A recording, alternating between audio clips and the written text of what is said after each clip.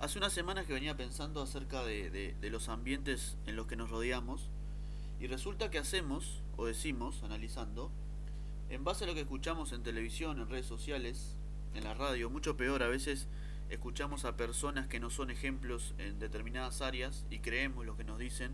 o nos dejamos influenciar o guiar. No avanzamos porque estamos siempre rodeados de voces que no nos edifican, te hablan al oído diciéndote lo que tenés que hacer, te indican el camino correcto sin ningún fundamento, en vez de escuchar a personas que están preparadas y con frutos en esa área en donde queremos avanzar o crecer, terminamos escuchando a esas personas llenas de negatividad.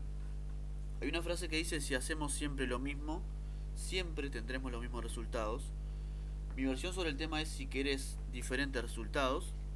deja de influenciarte por las mismas voces de siempre. La clave práctica para hoy